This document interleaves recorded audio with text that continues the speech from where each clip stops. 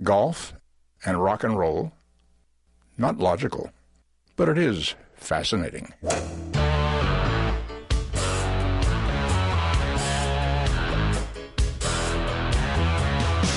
Laying down that big old fairway.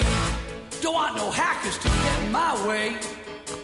The boys and me got a big Nassau going. We were born to drive.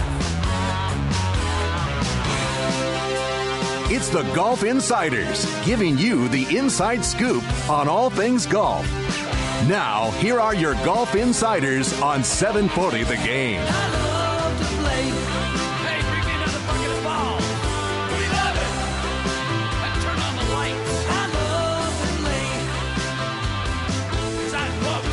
We love Hello, Orlando. You're listening to the Golf Insiders, taking you home on the fairways of I-4 in the house. Holly G, and we have a great lineup for you this evening as we kick off the 2015-2016 wraparound PGA Tour season. Yes, it's true. We barely take a breath from the President's Cup to start right in with the next PGA Tour season, the Fries.com. And hats off to Team USA, beating the international team 15.5 to 14.5 at the President's Cup.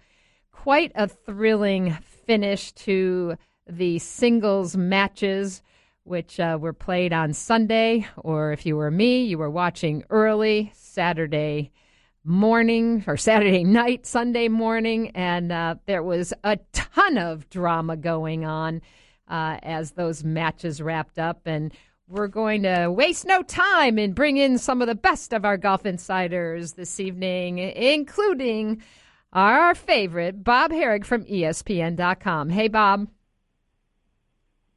You say that to all the writers you bring on, don't you? Never, my friend. Never, never. But, hey, I got to say that, the President's Cup has taken some jabs a little bit in terms of the U.S. team dominating this event, it being labeled as an exhibition with a lot of tchotchkes bestowed on the players, as you pointed out in your story. But wow, this one delivered, and just curious of your thoughts. And has the President's Cup stepped up in terms of its place in the tour competitions? Well, I've always enjoyed it and thought it was a shame that it was sort of viewed that way. But you can kind of understand why. I mean, it was always going to be compared to the Ryder Cup, which is hard to do. It's hard to match the history of the Ryder Cup and why the Ryder Cup is so important. And of course, then there's the whole aspect of it just not being that competitive. I mean, when one side wins all the time, and let's be honest, if you read up on any of the history of the Ryder Cup, there was a time there in the late 70s and early 80s that they were wondering if it was going to continue because the U.S. dominated it, and that's why they expanded it to all of Europe. And once Europe got competitive and started winning it, then it became a big deal. So, I understand that side of it. Having the international team give it such a good fight this time, and really the whole thing came down to the final match and the final green. We don't even always have that in the Ryder Cup. So I thought it was terrific, and I hope it continues. It's nice to see the players on both sides care so much about it. Well, and the outpouring of emotion on both sides. This certainly led up to an amazing, dramatic, emotional finish with Bill Haas, of course, Captain Jay Haas's wild card selection, and his son playing against Sang Moon Bae, who had just the weight of the entire country of South Korea on his shoulders. And, of course, his last professional competition before going off to mandatory military service. I mean, we say this oftentimes when we're talking post-round and post-championships. It just was an amazing story. Absolutely, it really was. I mean, that it kind of came down to that, and that's how it worked out. That was interesting in and of itself. That Bill Haas ended up getting in the last spot. I wonder if Jay really thought that through like that. That he could possibly put his son in the hot seat. Yeah, but see, the other side of it is if he didn't think it was going to come down to that, well, then is he sitting there thinking, well, his match isn't going to matter? I mean, I'm not sure that bodes well for Jay either way. I'm sure he would have wanted his son to play a meaningful match, but a lot of times when they put these guys out last, it's not because they think that they're going to be the ones who have to do it at the end. It's more because they think that it might be decided by that. So, but that certainly wasn't the case. And Sang Moon played terrifically to get it to the last hole, and had a great President's Cup himself. He was a star player before Sunday, and as we're all want to do, they're second guessing to big time, and it was surprising to me that Sang Moon didn't play the first day. And that was the day that the Americans took the 4-1 lead, and maybe it would have been different if he would have got to play. Who knows? That's one of the fun aspects of the Ryder Cup. And now the President's Cup is usually so close that you just second guess everything about it. And it's not like a real golf tournament that way. We're not sitting there doing that very often about the first round of the golf tournament, but yet in these things, every point you can sit there and dissect it back and forth. Yeah, and he had a great match with Danny Lee in the third round. Did everything he could to give the international team a chance, holing that 10-foot putt on the 16th to stay one down, and nearly holing a bunker shot on 17, needing to win the par 5 18th to share the cup. And oh gosh, that short chip, it's one of those I think many of us have faced. It's tough. It was a tight lie, and when the nerves hit you and those muscles tighten up, we've all been there. No doubt. It was it was eerily similar to what happened to Hunter Mahan in 2010 at the Ryder Cup in Wales. You're down and you've got to make something happen. It's a totally different shot than I think the one where, if you're playing your own ball and you're just trying to save par. He kind of knows he's got to get that ball close, and giving yourself a 10 or 15 footer, obviously in retrospect would have been a lot better than what he did, but still that probably wasn't going to be enough. And he needed to apply the pressure to his opponent. It was, Bill was in the bunker. If Sang Moon hits that thing in there tight, that makes that bunker shot a lot harder. And, obviously it didn't come off, which was heartbreaking to watch because, how much it meant to him and how all the eyes were on him there. Well, he certainly handled it with tremendous grace afterwards. But to just, see the swing of emotion there as he sank to his knees and his caddy consoling him, and then afterwards, Jay Haas choking up with the big win and, being so proud of his son. So this President's Cup really seems one for the memory banks. No doubt. Question in terms of biggest surprises, Jason Day going 0-4-1. You think the gas was just out of his tank? Yeah, I don't think there's much doubt about it now. I mean, he just had to be, just really spent. To not win a single match when, frankly, obviously you turn any of those zeros into a win, and it's exactly the opposite outcome in the whole tournament. It's obviously you had a partner as well. That was part of it. But he could have still salvaged the singles match on Sunday, and he never really seemed to be in it against Zach Johnson. Zach put it to him quickly, and Jason never really was in it. So it's unfortunate for him, because a good showing by him might have meant that the President's Cup could have been won by the Internationals. I mean, they had great play out of Brendan Grace. They had a pretty good showing there out of Sangmoon Bae. They had a couple of other guys. Oosthuizen played quite well, but their star didn't. And how often have we seen that? That happens a lot. I mean, the guys playing the top players are motivated to do well against them. You can imagine that Phil and Zach, I believe, played them the first 2 days, and they were very, very motivated to win. I mean, and you almost have this sort of, nothing to lose mentality. Phil and Tiger have faced that for years. Whoever plays them in these things, kind of goes out there knowing, look, nobody expects me to win. I'm going to give it everything I got. And that's one of the reasons why those guys have poor records in the Ryder Cup. Those guys are very inspired to beat them, but they don't feel the same pressure because they know that they're not expected to beat them. So I wonder if that was a little bit the case with Jason Day. You're listening to the Golf Insiders. Bob Herrick from ESPN.com talking about the President's Cup. Phil and Zach, interesting pairing, going 3-0-1. Phil, of course, a captain's pick. Were you a little surprised in the singles matchup of Jason Day and Zach versus Jason Day and Jordan Spieth? Yeah, the way that came down was it was set up there for Jay Haas to put Jordan with Jason, and he elected not to. He decided to put Zach against him, and I don't think it was so much because he didn't think that Jordan could beat him. He wanted to put Jordan one group later because he thought that the ninth position, the ninth in the lineup, is often where it's decided.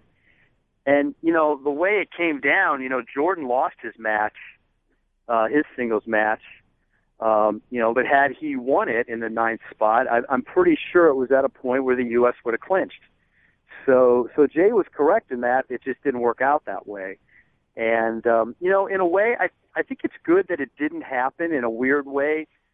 Everybody kind of wanted that, and at the President's Cup, the captains can make it happen, unlike the Ryder Cup where it's a blind, the pairings are blind. But, to me, that showed that the event mattered more than just giving people a singles matchup show.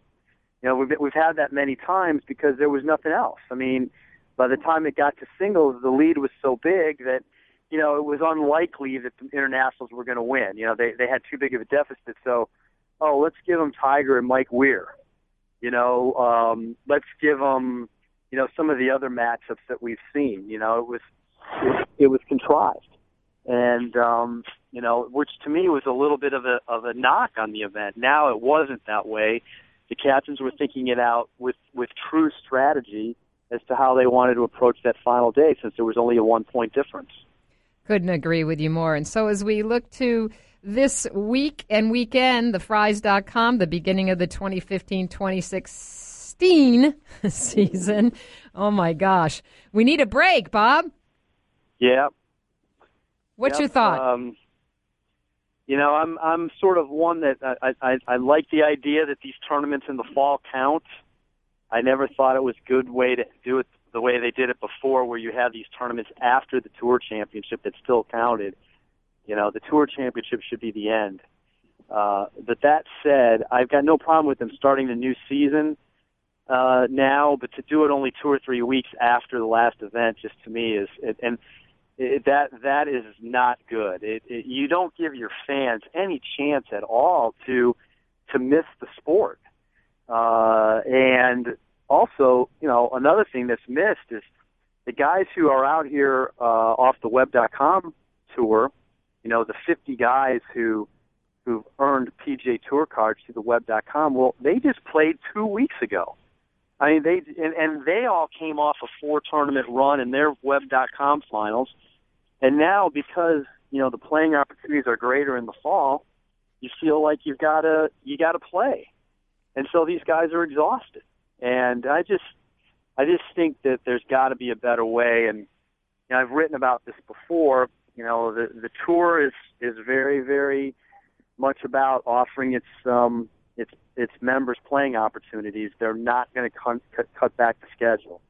Even if contraction would be better, they're just not going to turn their backs on $6 million tournaments. The players would probably revolt. But by the same token, I don't think they're doing the overall health of the game much good to have there be so much golf. There needs to be a little bit of a break right now if they want to come back at the end of October and play for 3, 4, 5 weeks leading up to Thanksgiving. I've proposed like a Pacific swing, so the golf tournaments are at least on at night in the U.S. Go to Hawaii, go to Asia, then maybe play a tournament in Australia. Make it something that's unique, and then take the break again through the holidays. Wait a couple of weeks in January till after the college football season's over, and then let's start up again. But right now, it's just like it's so wall to wall. Not only is it a big drain on the players, but I think it's a lot to hold the attention of fans who have so many other options. And it's tough to ask them to be invested, in a tournament that counts now for a season that won't end until 50 or 49 weeks from now. That's just a long time, and they didn't ask me though, but I wish they would change it in some way. Well, I like that thought. I like that thought of more primetime golf. It was a lot of fun to watch the President's Cup because of that. Although I got to say, when I woke up at about 2 a.m. watching those final matches, I didn't sleep the rest of the night, and it was very exciting. But we're off and running. Bob Harig, as always, we appreciate your time, my friend. Thank you so much. All right. Thank you. You're listening to the Golf Insiders, 96.9 The Game. We'll be right back with more golf talk. Quite an impact, actually, when he shanked that 3-iron and hit me in the back of the head. I can't believe I'm into this. I really hate to lose. Asking forgiveness. Got the struggler's blues. Those struggler's blues. We're back. The Golf Insiders taking you home on the fairways of I-4 in the house. Holly G. Along with my right-hand guy behind the glass, Mr. Mike Venditti. Hey, bud. Whoop, that's on accident. Hello, how are you? What's Somehow that, I skipped a pause. your own theme song Yes, music there? I wanted to have a song and just happened to use your song. Well, the Americans won for the 6th straight time at the President's Cup. 15.5 to 14.5 only. This was one that came down to the final match. The emotion was never stronger on both sides. And, of course, incredible drama with U.S. Captain Jay Haas and his wild card pick, son Bill Haas, delivering the winning point to his team. It truly was a fantastic finish. And we're going to go to one of the big dogs in the world of golf, the editor-in-chief of Global Golf Post, Mike Perky, to give us his thoughts on this amazing President's Cup finish. Hey, Mike. Holly G, how are you? I'm good, my friend. It's hard to believe we've closed it up over in Korea, and we're starting up again this week at thefries.com. When does the season end and start? I've lost track. When do we get our 19th hole break? Come on. Somewhere around Christmas. I think so. Give me your thoughts on this President's Cup. As we know, the Americans have dominated, but, of course, a little change in the scoring this time around by Captain Nick Price on the international squad. It seemed to pay off for them, even though they fell a little bit short, but held their heads up high. Holly, you got to give Nick Price a lot of credit. He stood up in front of the media 2 years ago at Muirfield Village and said, if we don't change the format of this thing, there are going to be problems. And what he intimated was that there were going to be some players who wouldn't play.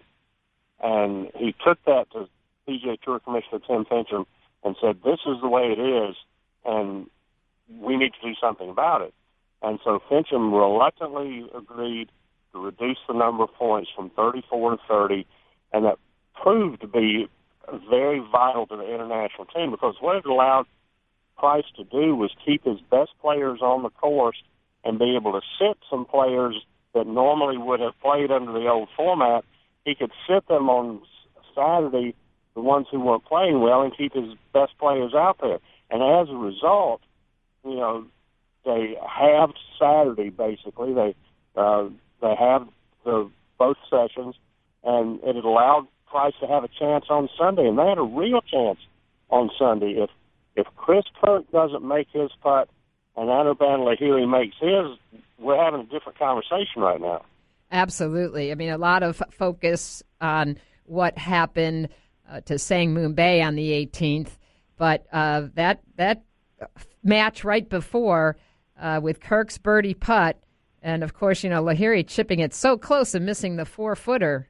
If you had walked up on the green and say, okay, I'm going to bet you which one misses and which one makes, never would have made that bet. We could have made a lot of money at FanDuel, don't you think? Right. So, you know, it's interesting to me because I look at the challenge on the side of the international captain, and Nick Price said, you know, I can't tell you what it's like to bring 8 countries together, 6 different languages, different cultures, and the fact that, you know, these guys have to bond over a week's time, you know, with a lot of different barriers.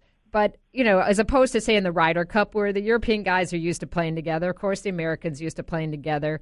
You know, it's a different ball game with these guys. How do you make pairings? I mean, it's easy to put the South Africans together, put Oosthuizen and Grace together, and it's easy to put the Australians together. There were plenty of those. But what do you do with Lahiri and Thongchai JD and Matsuyama and Sang Moon Bae? He tried Sang Moon Bae and Danny Lee together, and Danny Lee just was not playing very well that week. And then he put Sang Moon Bae with Matsuyama. And they said afterwards that Matsuyama didn't know any Korean, but Sang Moon Bae knew Japanese, and that's how they spoke. They spoke in Japanese the whole time they played together. Isn't that crazy? Like there's enough to focus on, right? Exactly.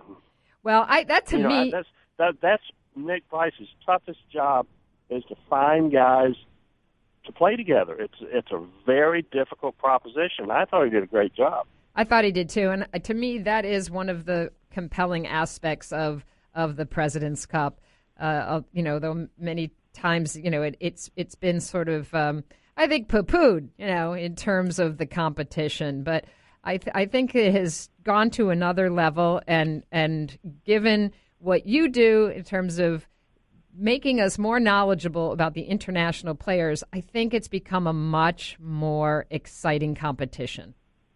Well, you know, before, you know, we were looking at players like, you know, Ernie Els and Greg Norman and Nick Price, and we all knew those players, and they put up a good fight. But now, you know, with those players kind of aged out of this thing, and Nick Price is the captain now, you know, we need to learn about some new players, and we only see them, you know, a few times a year on Golf Channel playing in European Tour events, and if we get to know them a little better, it'll make this competition a little more compelling. So as we look at the finishing, there's still some golf out there to be finished up. The Champions Tour vying for the Schwab Cup. They're in San Antonio this week, and quite a cutthroat competition coming down there between Colin Montgomery, who's having an extraordinary year, Jeff Maggart, and, of course, Bernhard Langer. It's a lot of fun out there in the Champions Tour.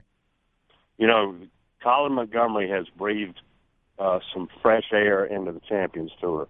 And in the past few years, you know, it's Bernhard Langer and nobody else.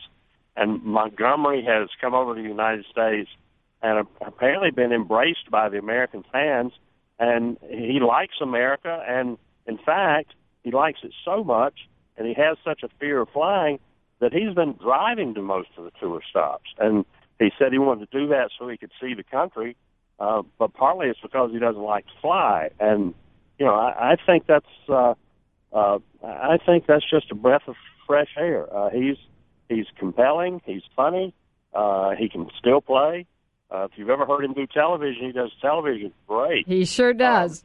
I think he's an asset to that tour. I do, too. We're talking to Mike Perky, the editor-in-chief of Global Golf Post. So quickly, Mike, your thoughts as we're entering the 2015-2016 season. Fries.com. They've got some good players showing up this week. Justin Rose, Brooks Koepka. Who should we be keeping our eyes on? I think we need to keep our eyes on Rory McIlroy. I think he's tired of not being the number one player in the world. I think he's pretty close to being healed with his ankle. And I think he's going to start this wraparound season. He doesn't have anything to prove, but I think in his own mind, he's got something to prove to get himself back to being the number one player in the world. I think this week is going to tell a lot about what his season is going to be like. Well, it says a lot, too, how this wraparound season has been elevated in terms of these tournaments, giving the guys coming fresh off the web.com a chance to get some momentum going into the new year. And, of course, now that we start over the FedEx Cup, makes these tournaments a lot more interesting and fun. So, Mike, as always, we appreciate you spending some time with us. Check it out, globalgolfpost.com. You get it free every morning, every Monday morning, straight to your email box. One of the best in the business. Thanks, Mike, so much. You're listening to the Golf Insiders 96.9 The Game. Stay with us. More golf talk coming up. Hey, Harry, thanks a lot for all the security you provide for us. Well, it's my job to keep all those nuts away from you. That's just the way it is. Don't play at Pebble, won't pay the price. I love my Muni, I think it's nice. It'd be good to just make par. We're back, the Golf Insiders, taking you home on the fairways of I-4. Doing a wrap-up of the President's Cup. There was a lot of excitement coming down in the singles matches, and probably the biggest putt belonged to Chris Kirk in the second-to-last match on Sunday's singles. The only American who had never played in a President's Cup or Ryder Cup, especially because of the shocking turnaround in the match and in deciding who would win the gold trophy. If you remember, Kirk was all square with Anirban Lahiri of India. Both were short of the 18th green. Kirk hit it a little bit too hard. It went 15 feet by the cup, while Lahiri played the perfect shot to within about 4 feet. So it looked pretty clear like the advantage was in Lahiri's pockets. However, Kirk, as stoic as they come on the PGA Tour, slammed his fist down when his putt took that one last turn and dropped into the cup. It looked as though they would have the match until Lahiri's birdie putt hit the right side of the cup and spun out. He let his putter fall over his back in disbelief. And the man who was right there on the bag, watching all the drama play out, is our very next guest. One of the best PGA Tour caddies in the business, GW Cable, with us on the line, back from the President's Cup. Hey, GW.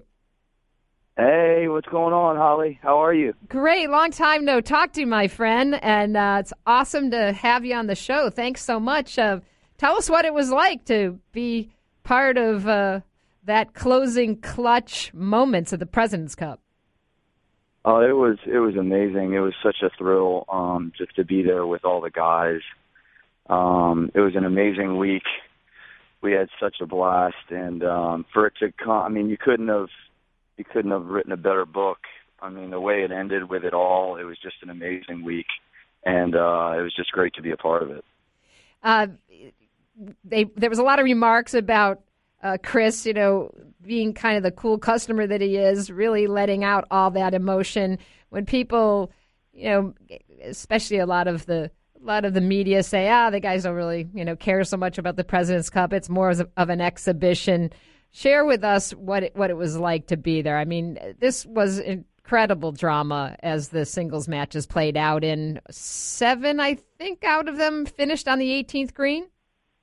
Yeah, I mean, it just made it so amazing. And it just goes to show you what, these team events do, because like everybody thought, Kirk, he doesn't show much, and it just goes to show you how much passion and just really you're playing for your country. So I mean, it all comes down to that. I mean, with all the drama there and just all the built-up anxiousness, I'm sure, it just goes to show you how amazing these team events really are.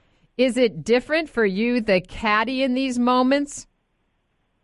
It really is. I think it's different for everybody. You know, you hear these guys, the greatest players, talk about it all the time. And obviously with Chris up and coming and such a great star himself, the emotion that went into that, it's like no other. And yes, as a caddy, even just being there in that moment, and it's just it really is. It's so different than anything else. So were you standing with the group as you watched the final match play out with Bill Haas and Sang Moon Bae? I was. We once we completed, we stayed there, watched Spieth finish up, and then we ran back down the fairway and caught Bill on 17 and got him finish up on 18. And like I said, just to be with all the team and all the guys, just as a team, it was so amazing. So was this your first President's Cup? It was, yes. And how have you participated in the Ryder Cup? Is there a difference in terms of, you know, the team competitions? I mean, have you experienced the Ryder Cup before? I never have, but I have. You know, it is from what I've heard from some of the guys.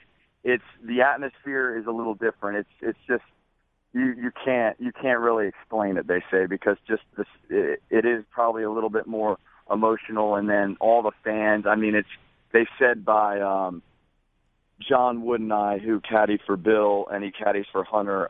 Normally, we were out shooting some pins early in the morning on the first day, and we got to the 18th hole, and he goes, G-Dub, the 18th, all the bleachers here would have been filled by now, and this is 8 o'clock in the morning, and he was like, at a Ryder Cup, this would all be filled up right now. So, I mean, it's obviously a little different, but it's still the same type of, like I said, you're still playing for the United States, and it's still that team event where it's you don't want to let down your teammates, and you want the best for your country.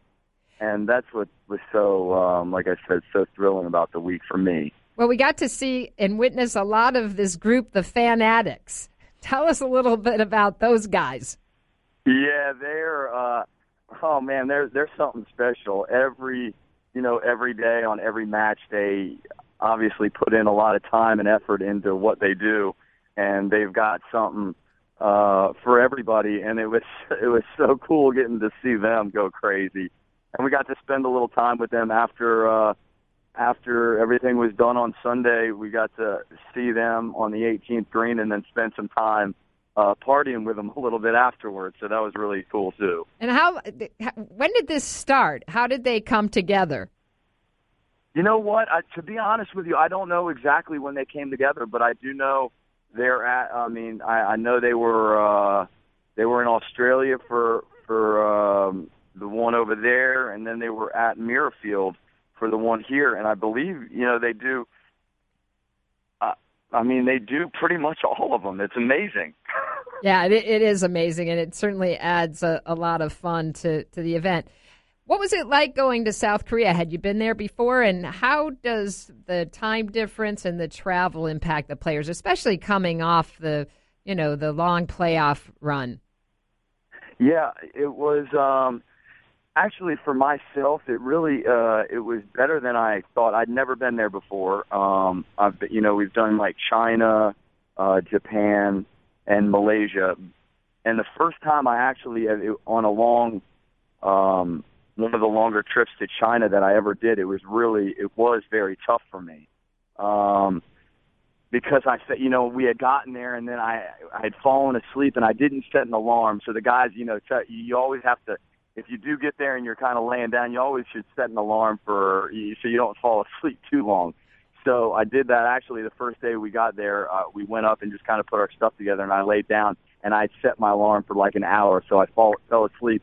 And then I got up and you get to just kind of get around and try to make yourself just stay up as long as you can. So this time it was okay for me. And To be honest with you, I think these guys nowadays, it's such a huge, it's such a world tour, and I know the guys just came off of the obviously the tour championship, but these guys are so used to traveling these days. So I feel like everybody is getting better with that. You know what I mean? Yeah, absolutely. What's your favorite part of your job, GW, as a PGA Tour caddy extraordinaire?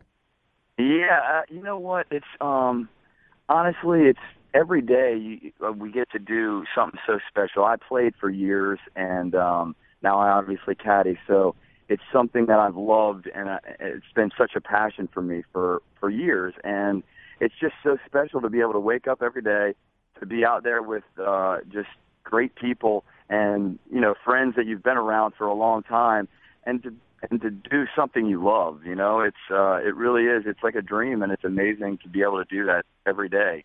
I'm very, very lucky. Well, we appreciate you spending some time with us. I know you're going to give us some reports now and then on the Golf Insiders in the upcoming season, so we appreciate hearing more from you in the future. GW Cable, thanks so much. Absolutely. Anytime, Holly. Thanks for having me on. All right. You're listening to the Golf Insiders. We've got one more segment coming up. Stay with us. Well, I don't want to take all the credit for their talent, but first I had to teach them to play golf. Then I had to teach them to sing, and then I taught them to play various instruments, none of which they do very well. I want my dream. Yeah, really not so lean and mean. We're back. The Golf Insiders wrapping up an hour of intelligent golf talk in the house. Holly G. The President's Cup ended on Sunday amid tension not felt in years. The drama, the mental pressure, and it's time for our favorite mental conditioning coach, Dr. Bob Winters, to break it all down for us. Hey, Dr. Bob. Hi, Holly G. Hi, my friend. Well, I tell you, the singles matches always put you on the edge of your seat. But to watch this play out as we've been talking for the whole last hour truly was extraordinary. Tell me what you were thinking as the drama unfolded between Bill Haas and Sang Moon Bae on 18.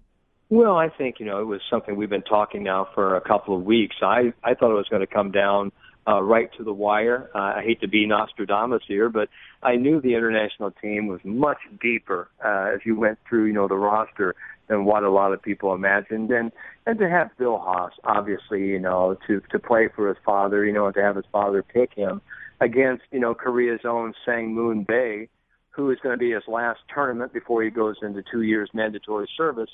I mean, here you've got, a wonderful Hollywood movie script. And as they're coming down, that both of them, really want to deliver the goods.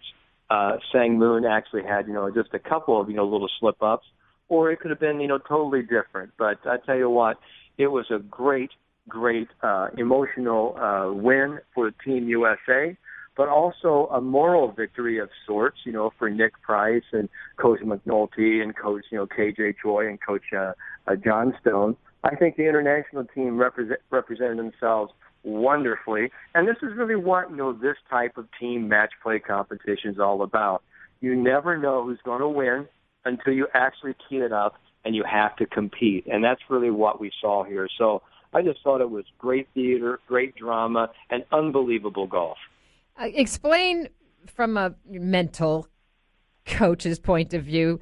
You probably one of the toughest chips you could have, right? Tight lie, tight pin, to execute when you've got so much pressure on your shoulders.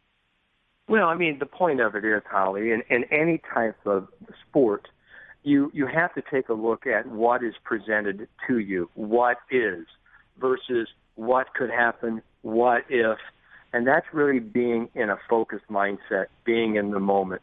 And so when you are presented with that shot, if you allow the enormity of the moment to sort of tighten you up, that's really when we get into trouble.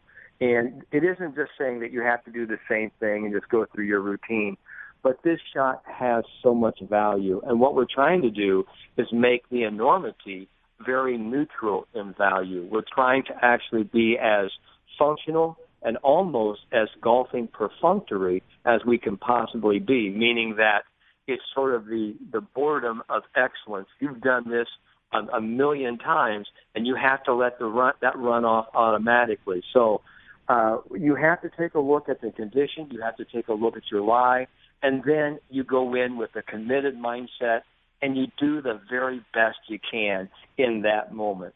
And when people duck chips, when people hit bad shots, or even people hit great shots, Holly, it is what it is. You did the very best you could under the circumstances at that moment, and then that's the whole point about acceptance. Acceptance doesn't mean you have to laugh it off or cry it off. It's just a neutral, objective result. It is what it is, and then accept it and move on. And that's really what we teach. Well, you know, you would think the momentum was certainly in his favor. You know, he had that fantastic putt on the 16th to stay one down, nearly hold the bunker shot on 17 to extend the match. So it seemed like the momentum was on his side. Well, you think about that, but what we know about the home court advantage or any type of home advantage is sometimes it becomes kind of a disadvantage, Holly, because you have the expectations and you have the wantism. You want to bring it home so much, not only for your international team, but it is in front of your Incheon City, you know, South Koreans. It's in front of your country people. You are a national hero, and you can either be the champion or you can be kind of, the GOAT here. And it's sort of a make or break situation. So sometimes that home court advantage, that momentum, it can change in a heartbeat. And I think that's really what we saw. I can't think of anything more pressure cooking. And, of course, you know, with all eyes on South Korea the whole week and just, you know, the showcase of the city and the whole venue.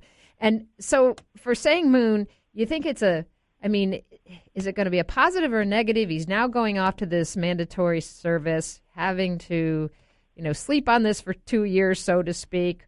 Or do you think, you know, he'll have the mindset to, you know, just jump back again, taking a 2-year layoff is tough enough? Well, it's a 2-year layoff, but I got to tell you, the excitement, you know, the wonderful, you know, the big shots that he made all day long. And you can sit here and sort of, you know, mope and have a pity party and think about all the bad things. I didn't bring it home. But you actually have to, you know, pat yourself on the back and look at it and go, man, look at all the great stuff I did. Look at the stuff on 16. Look at the stuff on 17. I put myself in a position to win this thing. And that's really all we ever ask any player, whether it's red, white, and blue or it's, you know, purple, green, and gold. It doesn't really matter. It's just that's exactly what we're asking every athlete. And that's really what I love about working with high-performance athletes. They're doing the very best they can with their talent.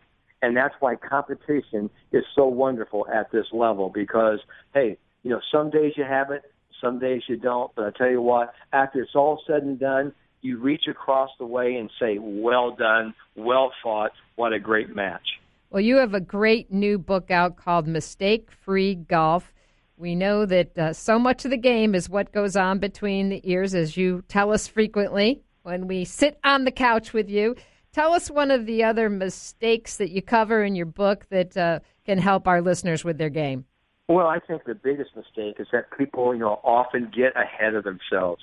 So many times, instead of playing great golf, we start playing the game of counting.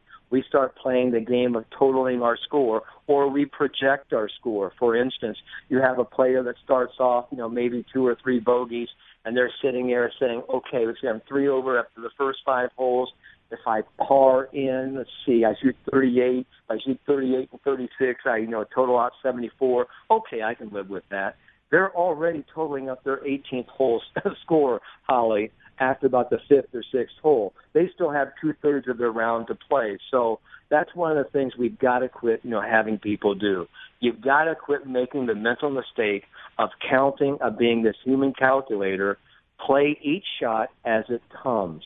And that's what you hear every great player, from the Lydia Ko's to the Jordan Spieths, everyone. You hear them say, I took it one shot at a time. I didn't get ahead of myself. I didn't want to look at any leaderboards. I wanted to play the shot in front of me. So this is what I say in Mistake-Free Golf, A First Aid to Your Golfing Brain. Now, the name of the book is Mistake-Free Golf. And what I'm trying to do is help people realize, listen, you're a human being. You're going to make mistakes, but we're going to eliminate a lot of the what we call unforced errors in golf. We're going to make a lot, fewer mistakes and have a lot, better shots and have a lot more fun and lower scores. But that's really what it is with Mistake-Free Golf. But I have 9 mental mistakes that we really have great prescriptions for, great strategies. And I'll tell you what, when people read it, they go, wow. That's like having Dr. Bob right there in my library or in my golf bag. We love having Dr. Bob right there. And if they want to purchase the book, they go to Amazon.com or can visit drbobwinters.com. Thank you, Bob, so much. We always appreciate your time. And we will have you on in the next couple of weeks as we start the new season. You're listening to the Golf Insiders. Thanks for listening. We got to go. Be back next week.